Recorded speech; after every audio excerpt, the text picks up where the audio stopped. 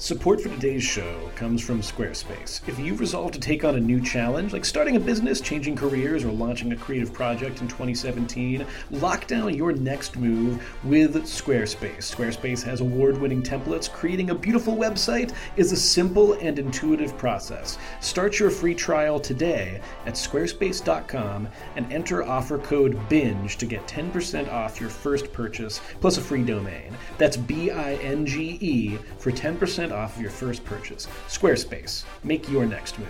Make your next website.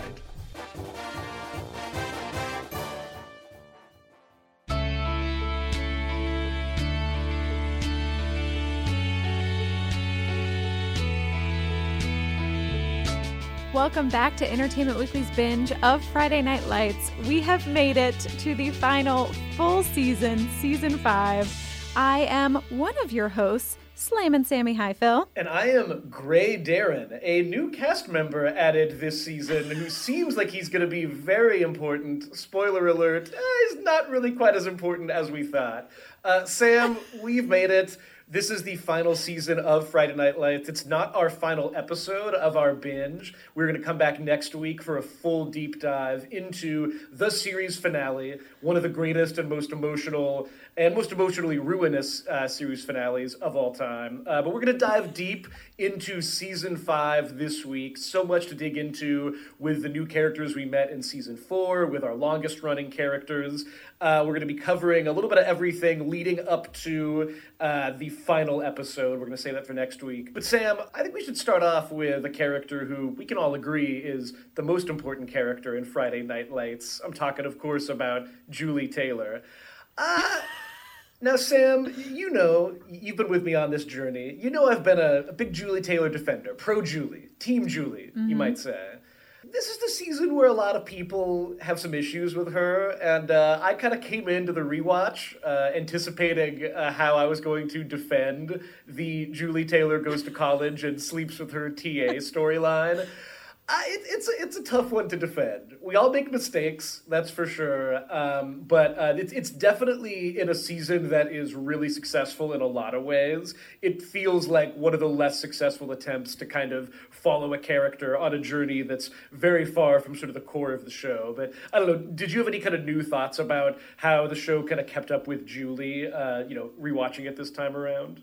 It's interesting, and maybe it says a little bit about my morals as a human being, but I think I had a bigger issue with Julie in Season 2 than I do with Julie sleeping with a married TA. Is it bad? Yes. Guys, don't sleep with married people.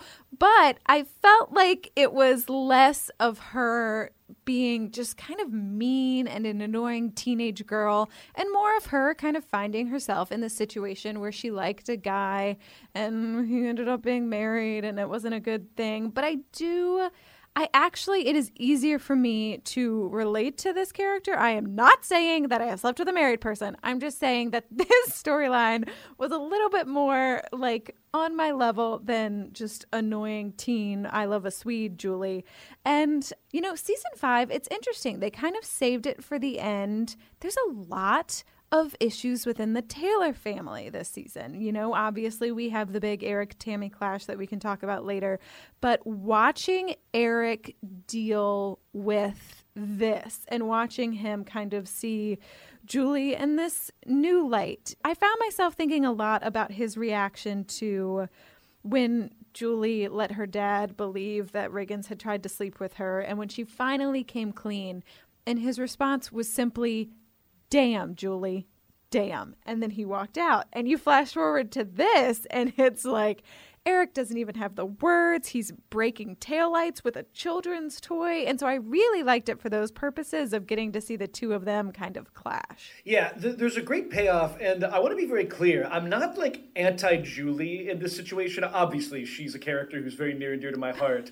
But it is just like the character of Derek Bishop, the TA, is one of the most like malevolent figures in the show's history. But malevolent in a very interesting way because, as you said, Sam, I think the reason why the storyline works, like I'm putting that in heavy quote marks here, is that like when they first get together, you're very much seeing it from kind of Julie's perspective. And, like, you know, she's new, she's away at college. This is a guy who is the polar opposite of everyone that she has ever known in Dylan. He's, like, you know, kind of Mr. Academia, and, you know, in a way that does kind of harken back to that season 2 plot line. You're very aware that, like, she's much kind of like admires who he is and who he represents as like anything particular about him. And then, you know, he turns out to be just an abominable figure. But it all does sort of pay off in that scene you're talking about when he visits the Taylor household.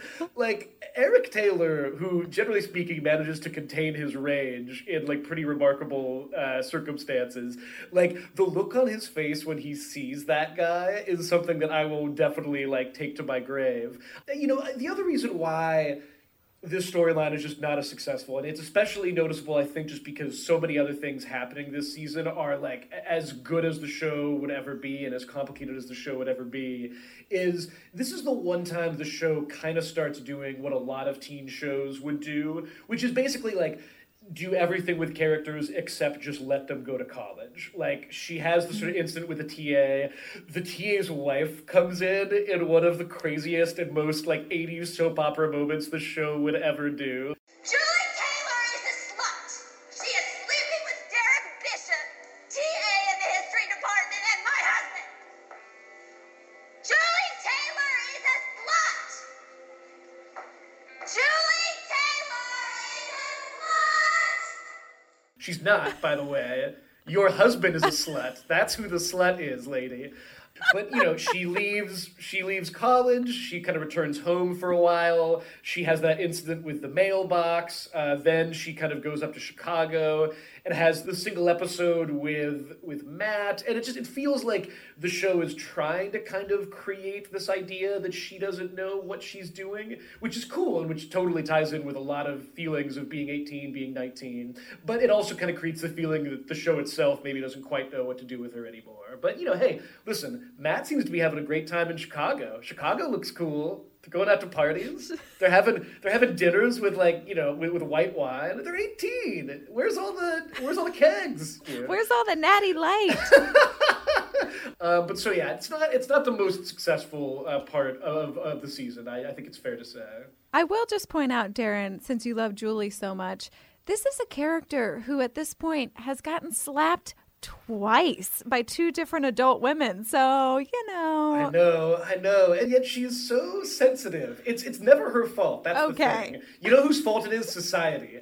Speaking of people who are at the mercy of society to a certain extent, I want to dig in deep here, Sam, to a plot line that is way more successful, and I'm sure you've thought about quite a bit, given your fascination with the family. The Riggins family in season 5. I mean, this is almost, in a weird way, even though Tim is in this season least of all, this is like the Riggins season to a certain extent, right? Like, not least because by the end of the season, the size of the family has expanded considerably. It is really interesting because you see Billy and Mindy in this new light. You see them taking care of Becky now that Tim is in prison and wearing all white, which is that a thing in prison? I mean, I'm for it. It works with his complexion. It's better than orange. I'm saying that much. But you see them kind of really mature and become parental figures. Maybe not the best parental figures, as we'll get to in one of my favorite scenes of the entire series. Maybe my favorite scene of the entire series. I don't know. Maybe I'll go there. But watching Billy, especially, I feel like the entire coaching storyline with Billy is such a big moment for them because this is a guy that, I mean, we've just watched, I would say we've watched him struggle, but that's just Billy living. Billy's life is a struggle, and he's been kind of trying to find his way for all these years. And so to see him become a coach at East Dillon, and you know what? Not be terrible at it is huge for him. Everybody listen up. Coach ain't here. I ain't coach. So this is what you get. Man, it's Friday night. It's Friday night in our house. And these fellas in the locker room next to us, they want to come in here and they want to dance around on our field and think they can walk off with a win. They want to have a party in our house. Well, I say we give them a fist fight. I say we go out there and we play 48 minutes of Lion football. Yeah! Like we know how to play. Yeah! And we leave it all on the field tonight. Yeah! So you cinch up your laces. Put more tape on your hands if you need it. And you make sure that helmet's on good and tight. And you hurt the first son of a bitch you see tonight. All right. Let's go kick some ass. It's a good job. Gentlemen, I apologize for being late. Let's go play some football. And while I have a lot of grievances with Billy, which we'll get to, we actually spoke to Derek Phillips about this moment for Billy and what it meant in his trajectory.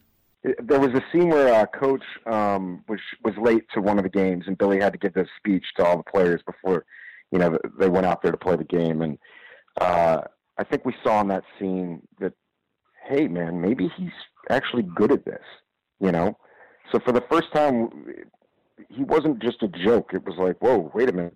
He could actually maybe be a decent coach.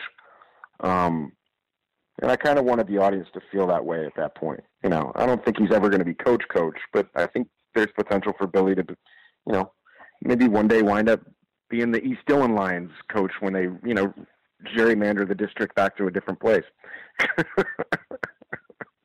This season, in a lot of ways, has some of the most subtle storytelling that the show would ever have. There's this interesting kind of slow burn of tension on the coaching staff in season 5 that happens very gradually. And, Billy is just like so aggressive and passionate, extremely passionate. I love the sequences where he's teaching the kids I think it's a Maori war cry that he's teaching them, actually, that the rugby team from New Zealand, often does. But then, Coach Crowley clearly kind of feels like, he seems very frustrated with that. And there's this interesting sort of conversation about, what kind of game are they going to be playing and how that sort of plays into the arc of the Lions this season is really interesting. I feel like this is really the first year where, in the show's perspective on its football team, as the team does better and better, that actually seems to be worse and worse for the characters. And I love how Billy is very much at the center of that, and how he's kind of almost learning to be a better man as he's kind of setting off on this journey. And I just think that, what we get with... It's interesting because with Billy and Mindy both, these were characters who were total supporting characters, and you might have almost said they were sort of sidekicks for the primary characters in earlier seasons. And bringing them together, Mindy as just this incredible kind of maternal presence in this season is so great. And the fact that there's that early episode where Becky's out late and Mindy and Billy are up late worrying about her. There's almost this interesting story going on with the two of them where you're kind of are they going to someday be the new Mr. and Mrs. Coach? Is this sort of the origin story of will Billy somehow miraculously become the next Coach Taylor many, many years down the line? And I just think that, to do that with those characters who had initially seemed, goofy, frankly, is really remarkable, and it speaks to how good both the actors are. And then, it's great that right into the thick of this, as the season winds down, Tim returns. And he is a changed man. That first shot of him, Sam, you kind of mentioned this, but we see him a little bit in the premiere looking just very reserved. The shot of him kind of waiting to go in for his hearing, it's just kind of whoa, who is this guy? He's dressed in white, he's very still, he's not talking, but not in the sort of beautiful brooding way he used to not talk. He seems really changed by the experience, it's kind of gut-wrenching, right? You're very aware that all right, this is not the same guy who went away last year. Yeah, he's a hollowed out version of Tim in so many ways, and it is one of the most heartbreaking things I've ever had to watch, because we've talked every episode of this podcast about what a character Tim Riggins is, and he just loved life. He loved a very simple life and a very specific life, but he loved it. He was Mr. No Regrets, Mr. Let's make some memories. And now he's filled with at least one very big regret, I think it's safe to say. Maybe he doesn't regret it, but there are definitely moments. But to see him struggle, it is one of the hardest things to watch. But they also do it in a way in which I can watch it, which I think doesn't sound like a compliment, but really is for someone who loves Tim Riggins as much as I do. And that points to what I was talking about earlier. Possibly my favorite scene in this entire series is when Tim learns that Becky is working at the landing strip, and he gets very angry. Obviously, he and Billy go outside into the parking lot, and it is just, I mean, two gut-wrenching performances from both Derek Phillips and Taylor Kitsch when he shoves Billy up against that car and says, "We had a deal. I screw up my life. You fix yours."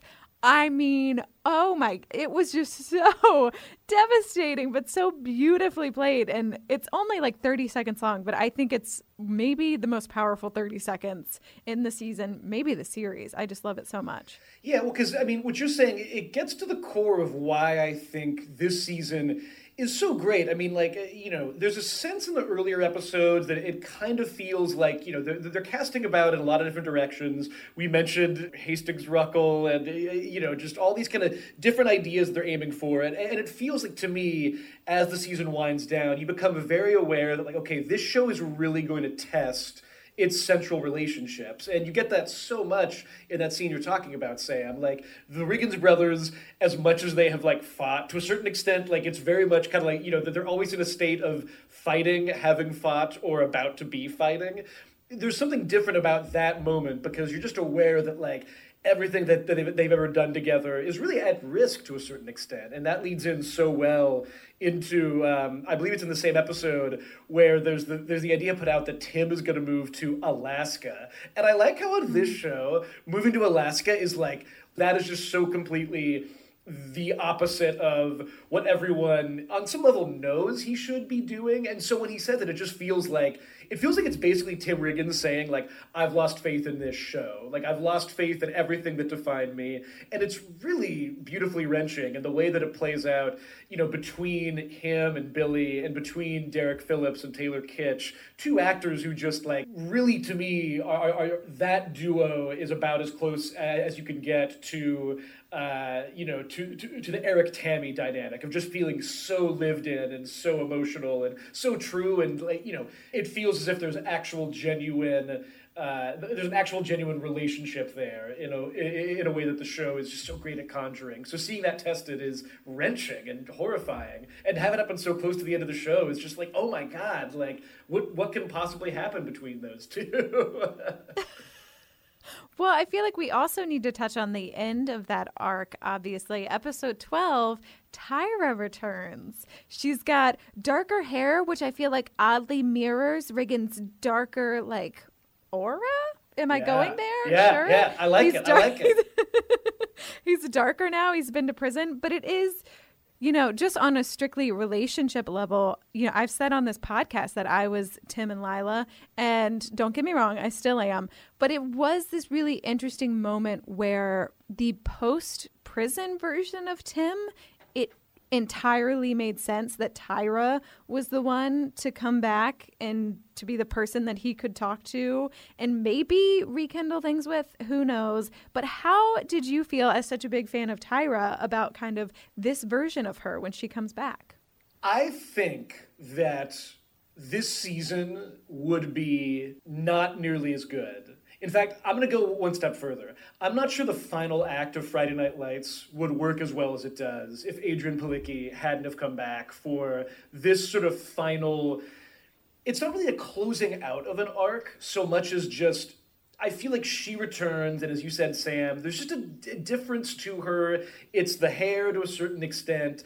It's the fact that, like, you can kind of tell in a way that the show does very well. Like, whenever one of the earlier main characters from the show returns, there's always this quality that they've aged like 5 years. Like they seem more grown up. They've clearly sort of gone to that world outside of Dylan, and it's changed them, and to a certain extent, it's made them more worldly, but it's also made them kind of appreciate Dylan in a different way. And I just think that a lot of that just plays out so well in those scenes in episode 12 between Adrian Palicki and Taylor Kitsch. And we talked about this a little bit in the earlier episodes. These weren't even necessarily characters who were together for a lot of the show. I mean, them being together as a romance, that dates back to the very earliest episodes. And it was always kind of in danger. And it was very quickly, not necessarily a running thread on the show.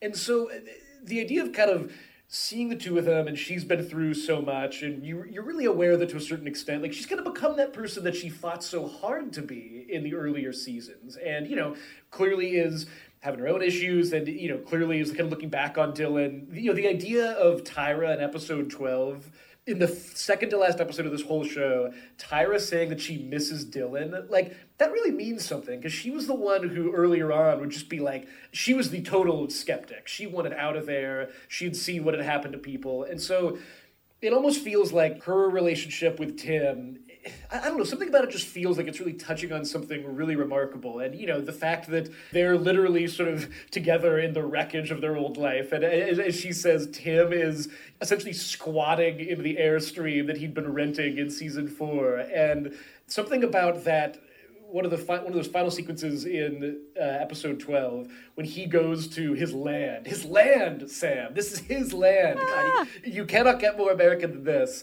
And they're together there, and it's magic hour. I mean, I just, that really works for me on a purely, like, poetic level. So I love it. I mean, it's interesting because obviously, as we discussed in season 4, the Tim and Lila relationship has its own sort of final act, which is equally moving. So I don't know, has any other show ever done this where, like, the two key relationships that one character has on the show both get these sort of beautiful finales? I don't know, it's really remarkable. And I think it, as you say, maybe it is just that Tim is such a different character now, but it totally works for me. How does it work for you as a Tim and Lila supporter? I would just like to point out that you said we cannot get more American than this, and all I thought was you can't get more American than going to prison and then going to live on some land. This is the American dream, okay, Sam? It's not always pretty, but by golly, it's ours. But I mean, how do you kind of feel about this? It's an interesting way to bring her back, and I'd be intrigued to know how you kind of see that dynamic coming back so strongly here at the kind of tail end of the show. Yeah, I think my if I have any pet peeve about Tyra's return, and this is not a major qualm by any means, but it is a discussion my brother and I have had multiple times, is we were both a little bummed that nowhere along the way did she interact with Landry. I think that was kind of my only, leaving this show, final season, I would have loved to see something. But there is, speaking to kind of what you were saying, there is this very interesting quality about Tyra where she feels like Tyra, but she also doesn't feel like Tyra, in the same way that Tim feels like Tim, but doesn't feel like Tim. And you just instantly get this vibe that these are different people. And it almost feels, I just don't know. As much as I would have loved to have seen, Lila come back in and talk to Tim, or maybe Street come in and talk to Tim, there was just something that worked about Tyra being the person who shows up and kind of brightens Tim back up a little bit. I mean, he's in such a dark place. He has no one but his brother, really, and his brother is this jerk who didn't hold up his end of the deal as far as he's concerned right now. He needs someone to blame, so he doesn't have anyone else just to hang out with, be a person with. And so I really like it. And I really, I have small minor things where I'm like, oh, I wish Tyra had run into so-and-so, but I think it works. And I think her hair was dyed for another project, but I like to think that they were like, darker hair, you'll see why. Yeah, no, I agree. So we'll talk about this a little more next week, because I do think, like, everything you're saying is totally spot on. And I think it's interesting to kind of discuss what the show thinks them to kind of seeming to, at least, if not get back together, then certainly having this moment. It's interesting to see what that means for the finale. Can I just say, though, Sam, do you remember where the last place we see Landry Clark is? Landry Clark, one of the longest running characters on this show. Last seen at the landing strip, I think getting a lap dance. No, it's not. I thought it was like Matt's house. Is it not? Nope.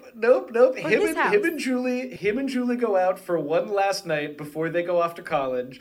Landry, he is one of the most interesting characters on the show, and by golly, Jesse Plemons is such a genius, and I'm so glad that he has had such an incredible career since then. Like, his last scene on the show, this is a guy who has had, you know, him and Tyra had such a kind of incredible dynamic. In season 4, he was so important. Him and Julie go out for a night of the town, and I swear to God, we last see him at the landing strip, just looking like the happiest man alive. Like, it's such a fascinating, like, on a show that gives almost every character an intensely moving send-off, it's kind of a wonderful little gag in a way. Like, it's just like, all right, Landry, like, bye-bye, keep on being Landry. We'll see you in those Parenthood tie-in web videos someday. We should move on a little bit to talking about the players, the Dillon Lions, and the people who are all around them, Sam. You know, this season, the way that the show follows the football team is really interesting. You know, there's that great mission statement early on when Coach Taylor writes the word state on the whiteboard, and I love how that sort of keeps on coming back up throughout the season. To me, as much as Vince was an incredible figure in season 4, I think season 5 is really, for me, the birth of Michael B. Jordan as a movie star. Mm-hmm. I mean, like, the journey that he goes on is super compelling. Again, it's a little bit of it's almost like the story that I would have thought we were going to get with Matt Saracen in season 1. It's the story of, like, here's someone who had to kind of, like, fight for everything. Now he's got it, and it's kind of going to his head, and it's kind of wrecking his life. And I think how that plays out is interesting. But, you know, how do you kind of find, like his character arc and, you know, how that relates to Jess and how it relates to everyone in his orbit? Yeah, I love, you know, we talked about last week, you know, when Coach first went to East Dillon, it was this interesting battle of, it was kind of East versus East. They had to figure out how to beat themselves and how to beat their expectations and everything. And then that season evolved into very much so East versus West. Who's going to win this big game? And in season 5, it's very much so back to East versus East, but for very different reasons. And a lot of them involve ego this time around. And obviously, we have the addition of Cress Williams as Vince's father, and I think the world of his portrayal, and the two of them, as much as he's annoying, and I hate what he's doing because he's coming in and pumping Vince up and messing with Coach's plan and all these things, the actor just plays it so perfectly, and I fully believe that we were supposed to hate him. He's incredible. I mean, like that is such an incredible performance, and I think it's an interesting arc, too, because he kind of comes back, and there's a couple early episodes where, I mean, you hear that a guy has just come out of prison, and, you know, he's kind of coming back, and you kind of imagine, okay, what's going to happen, what problems with his cause. Instead, there's some lovely moments between, like, him and Vince, him and his family, and then there's just that interesting sort of gradual trickle of him kind of, like, you know,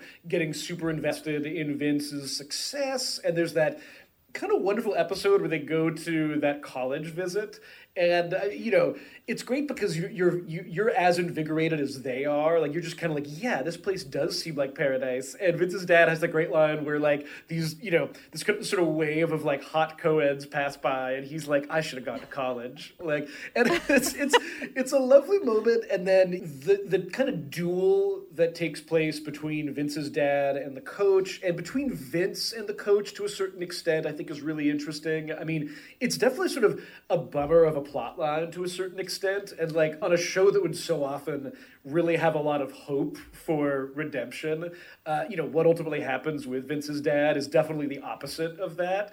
But at the same time, like, I think there's a lot of grace there. I think there's a lot of grace in the way that Vince sort of comes back from that. And, oh, man, Sam, like, there's that moment at the tail end of the season after, you know, they've had just a horrible interaction with Vince's dad. Vince's mom says that, you know, she has to go to a meeting, and it's very clear that she's in an emotionally precarious place. Vince gets back from winning a game, looks around for her. When he sees her and they hug, I mean, that for me is an all-time moment on the show. Like, it's just, and it's great. Like, it's very, like, you know, no, this isn't perfect, and, you know, Vince is not coming out of this season in a place where he wanted to be, and the family can't necessarily be what it wants to be, but like these two are together, and that's, I don't know, I find that to be, maybe that's the sort of redemptive part of the arc. But certainly, I mean, again, to think about what Michael B. Jordan does this season, the fact that you still kind of like him even when he's being like a total ass is pretty remarkable, I think. And it definitely speaks to, I don't know, the kind of performer that he was and the kind of performer that he was, you know, even at that point starting to become.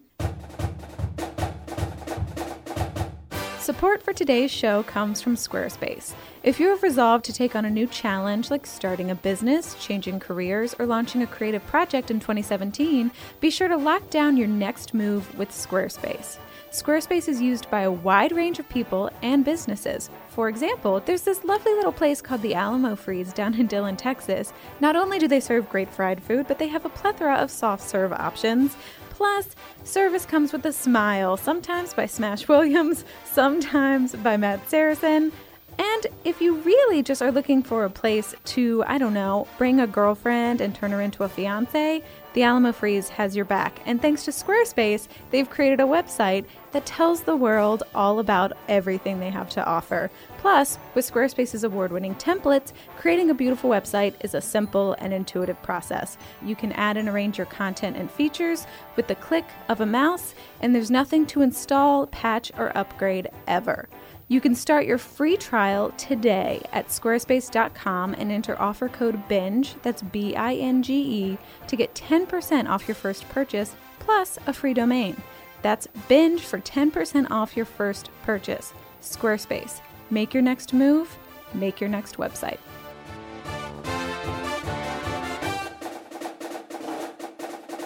Another moment from that entire plot that might be my favorite Coach Taylor speech of all time. I feel like I'm in the final season, so I'm making huge statements here, but I'm just going to go with it. Is, you know, recently, right after his father gets out of prison, comes back into his life, there's that amazing scene where Vince goes into Coach's office, is very emotional, is just feeling all the pressure. Everyone's telling him, you know, you have to be better than everyone else. You've got to just rise above. And he's really struggling with that. And Coach Eric Taylor gives him what I call the character speech. I first met you. You were climbing out of a police car. People said you were a punk. You'd never last on the field. You know they still believe that? Screw them. I work hard for everything I got. I know you do. And you ought to be damn proud about that. I am. I'm proud of you. Your teammates are proud of you. It's about character. It's about striving to be better than everybody else.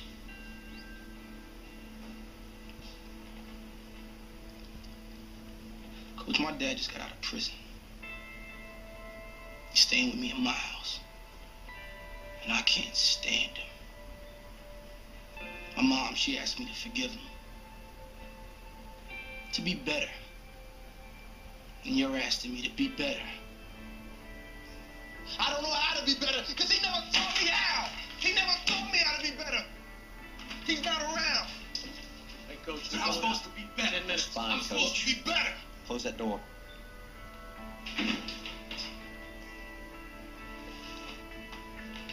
Listen to me.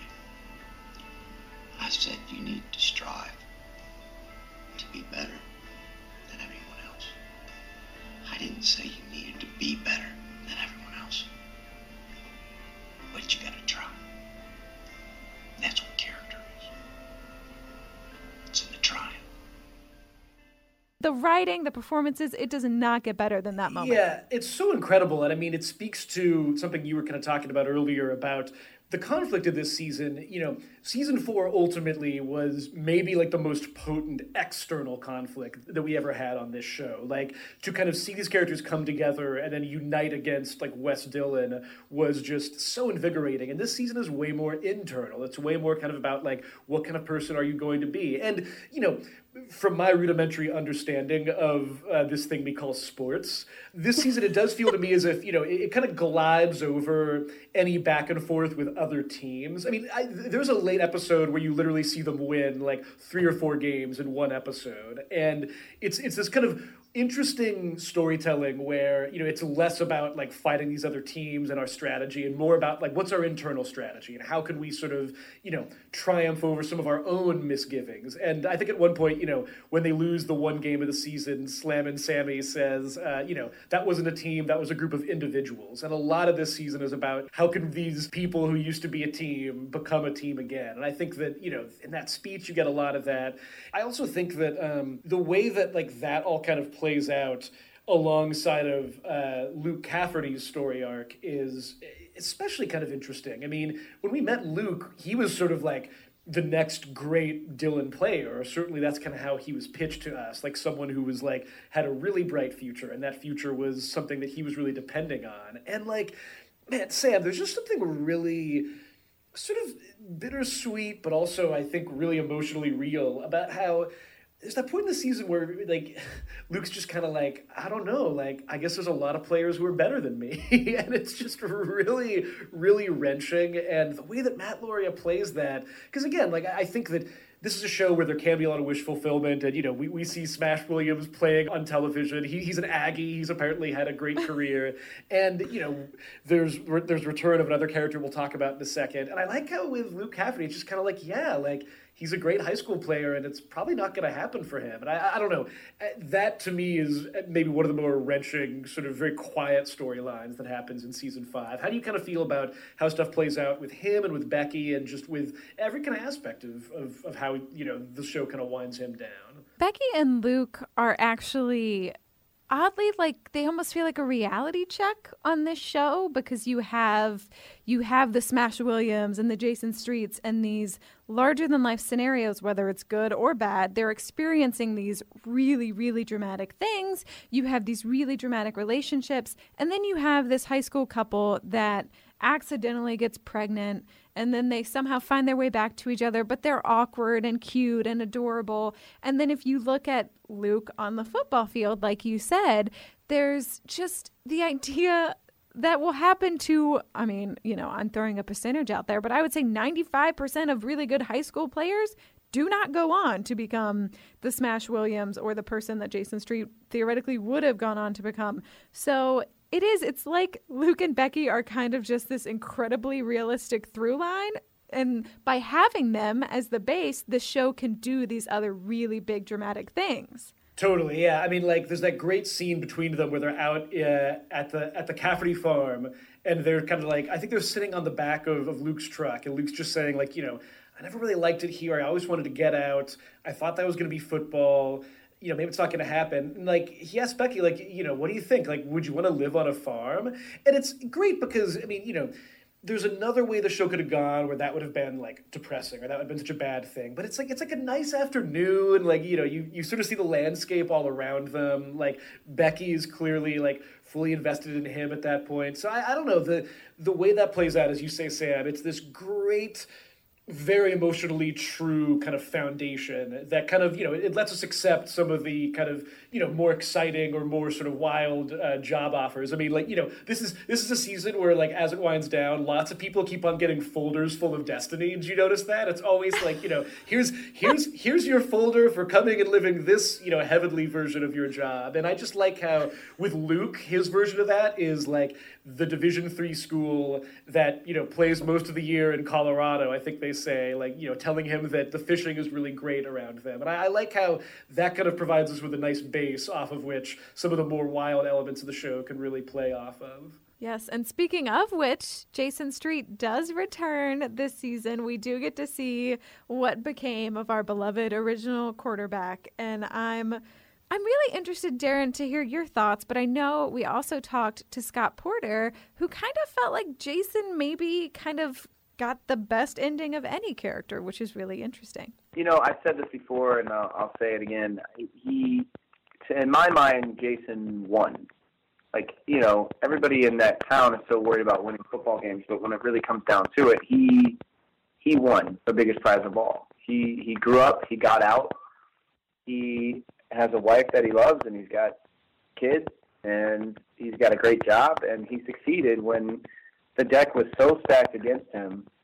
And that is only, a testament to his fortitude. And, of course he had support around him, but, he had to fight through everything and had to overcome so much. And, I think it was a perfect ending for Jason. And I think kind of seeing him come back, in that final season was just kind of to put a period on it.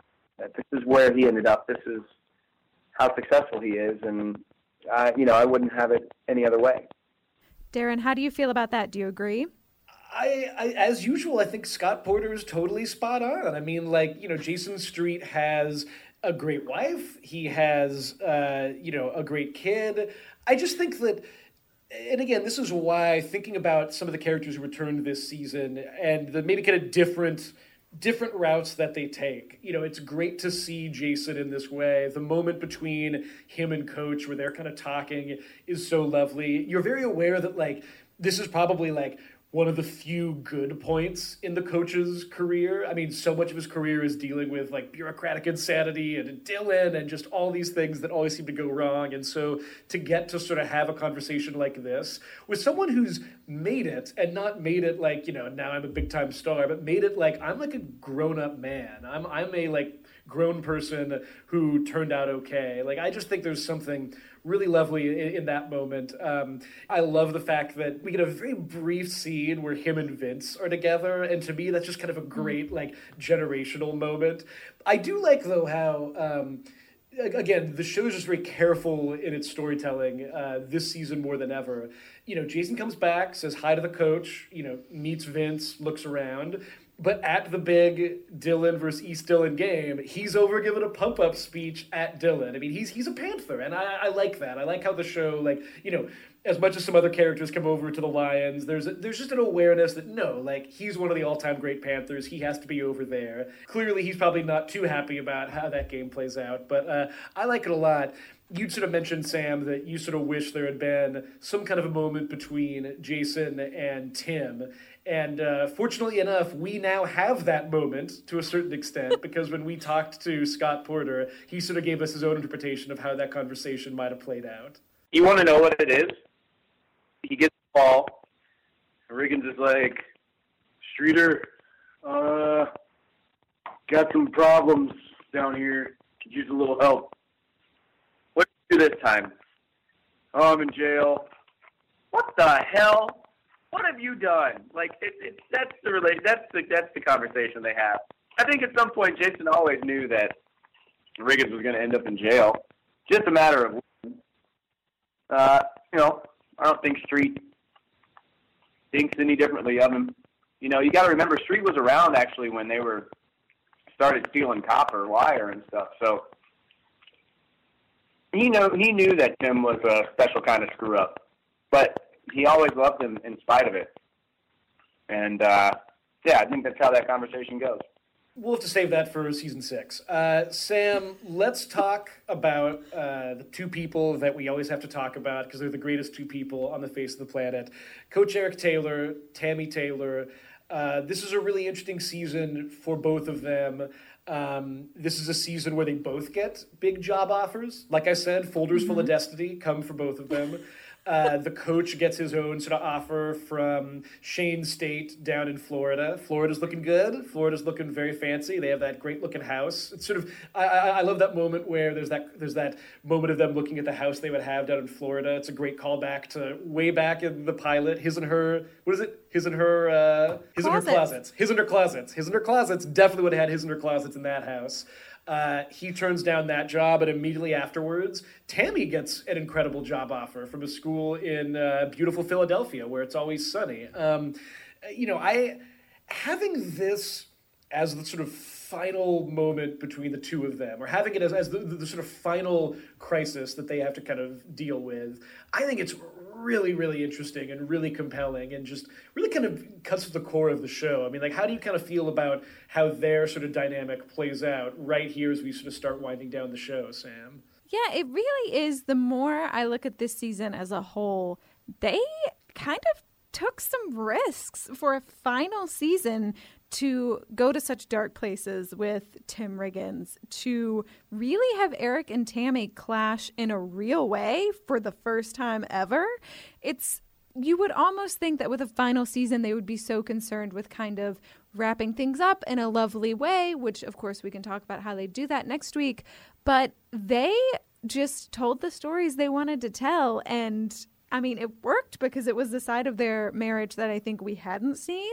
I can go back and forth about seeing Eric's side, seeing Tammy's side. It was very interesting for me as a viewer to watch this unfold because I did and do love this relationship so much. So I really appreciate, and I think one of the things that makes this such a great final season is that they weren't going to go out with a whimper. This was a show where they were going to tackle the issues they wanted to tackle, regardless of if there was another season, which I believe at this point they knew that this was the end. So this was a very conscious decision. Totally. I mean, it just feels like, in a way that very few shows ever want to, right here at the end, the show seems to really be just kind of pressing its characters and even really asking, forcing them to ask kind of like, what's this all been for? And like, what has all this meant? And I think it's so great that the show has never, I don't think, really underlined the idea that Tammy was somehow like a long-suffering person. Quite the opposite. Like from the beginning, she was someone who had this incredibly active role on the show. Like in the original Friday Night Lights book, there's this sort of line about how Coach Gaines, the real-life coach of the Permian Panthers, basically just like said goodbye to his family once football season started. And like that was never what the show was going to do. The show was always going to have this central dynamic as an important foundation for the show. And yet, there's that great moment where she just says, like, I've been a coach's wife for 18 years and, we've moved for your job so many times. Again, just minor note, they've moved for their job many times. They're definitely not from Dylan. Why does the show sometimes think they're from Dylan? I don't know. It's definitely a flashpoint. But there's just that great, there's kind of that great sense of like, all right, Eric, like as much as we've been equals, like how much have I supported you? And, when he gets back from hearing what the board's decision was and says that, he has a job offer, and it's just great delivery. I mean, like Kyle Chandler also directed that episode along with just giving a great performance in it. And his delivery is just so great. He's saying, yeah, like I have a dream job at the Dillon Panthers. He sounds miserable. And then she in turn says, like, I'm going to just tell you the grace.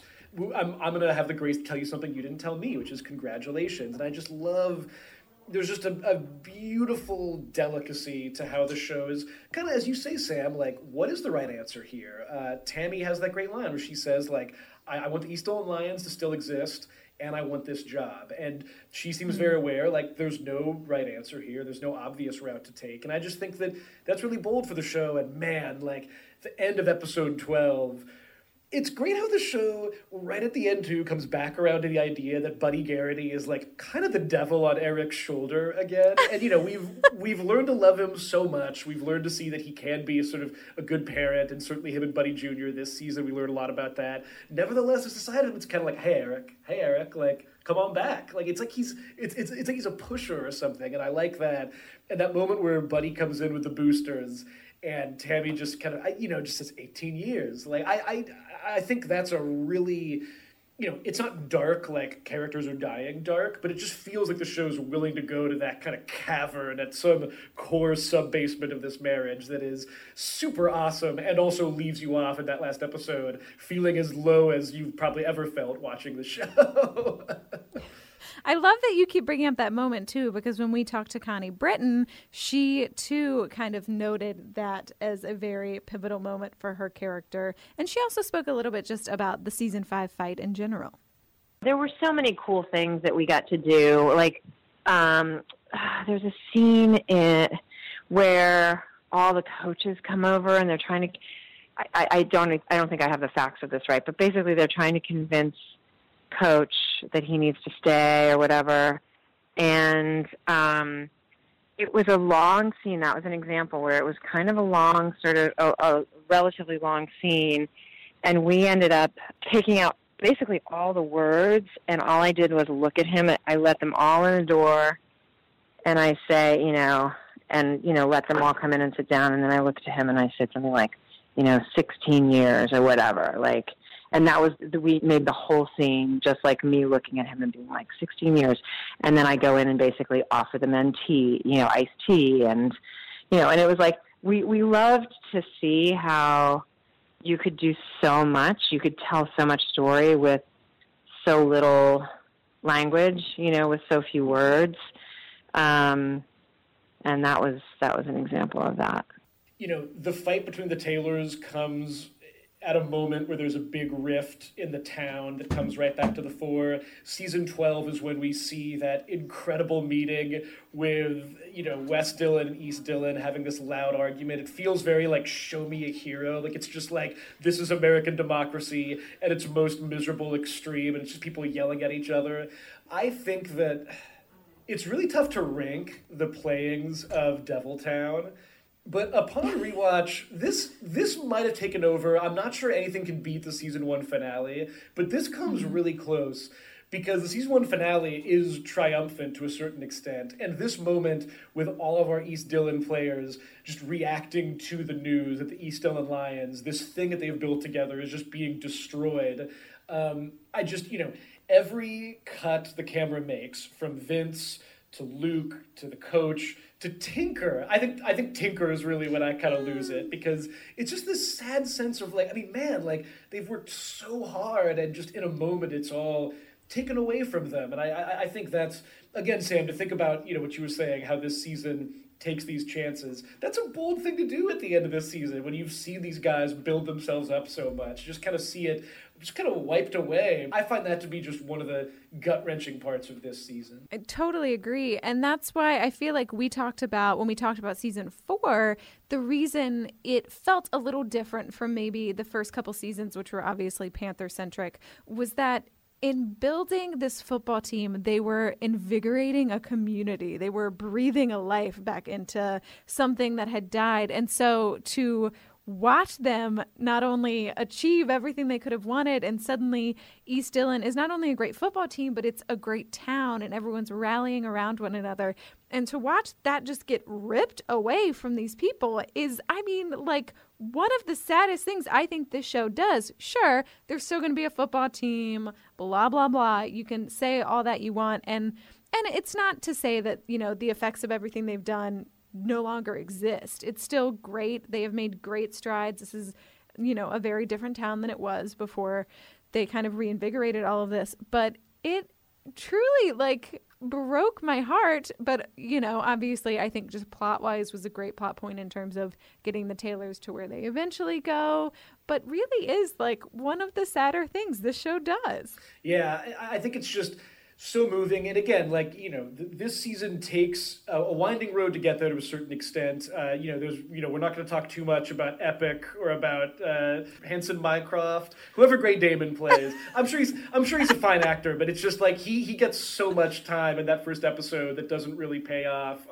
Buddy Jr. is great, mainly because that actor looks so much like Brad Leland. It is astonishing.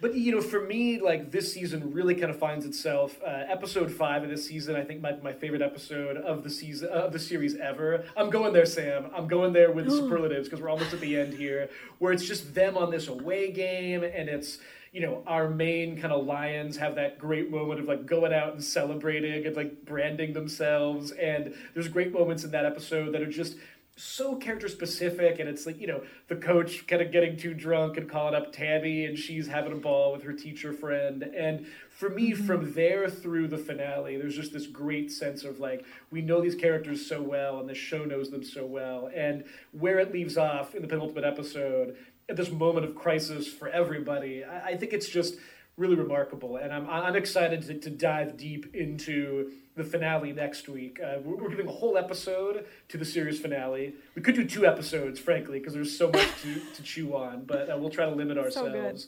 But I'm definitely excited to dig into that. Everybody, if you want to chat at us on Twitter, we're going to have some great conversations on social media. She's at Sam Highfill. I'm at Darren Franich. If you want to email us, because we love reading long emails about people who have any theories about the show. No one's challenged the Flashpoint theory yet, by the way. It's still out there. You can email us at binge@ew.com. And hey, while you're at it, Sam, people can subscribe to us on iTunes They right can? now. They can. I know, it's shocking. The year is 2017. You can subscribe on iTunes. Give us a rate and a review. We've been doing some posts on the website. It's breaking off some of our great conversations we've had with the cast and people who produced Friday Night Lights. And Sam, I'm excited. I'm going to probably be crying during our finale episode next week as we talk about the Friday Night Lights series finale. Hope you guys don't mind some sniffles.